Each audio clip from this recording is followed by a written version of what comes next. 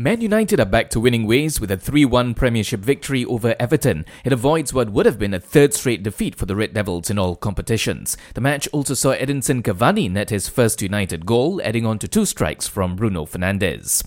Elsewhere, Chelsea came from a goal down to beat Sheffield United 4-1 at Stamford Bridge. It moves the Blues up to third in the standings, while Sheffield remain bottom of the table. In other Premiership results, Crystal Palace thrashed Leeds also 4-1, while West Ham edged past Fulham 1-0.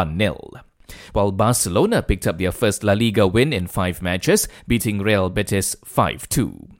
Separately, Real Madrid duo Eden Hazard and Casemiro have both tested positive for COVID-19.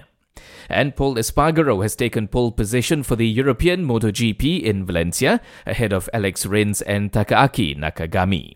Catch the best sporting action only on Astro.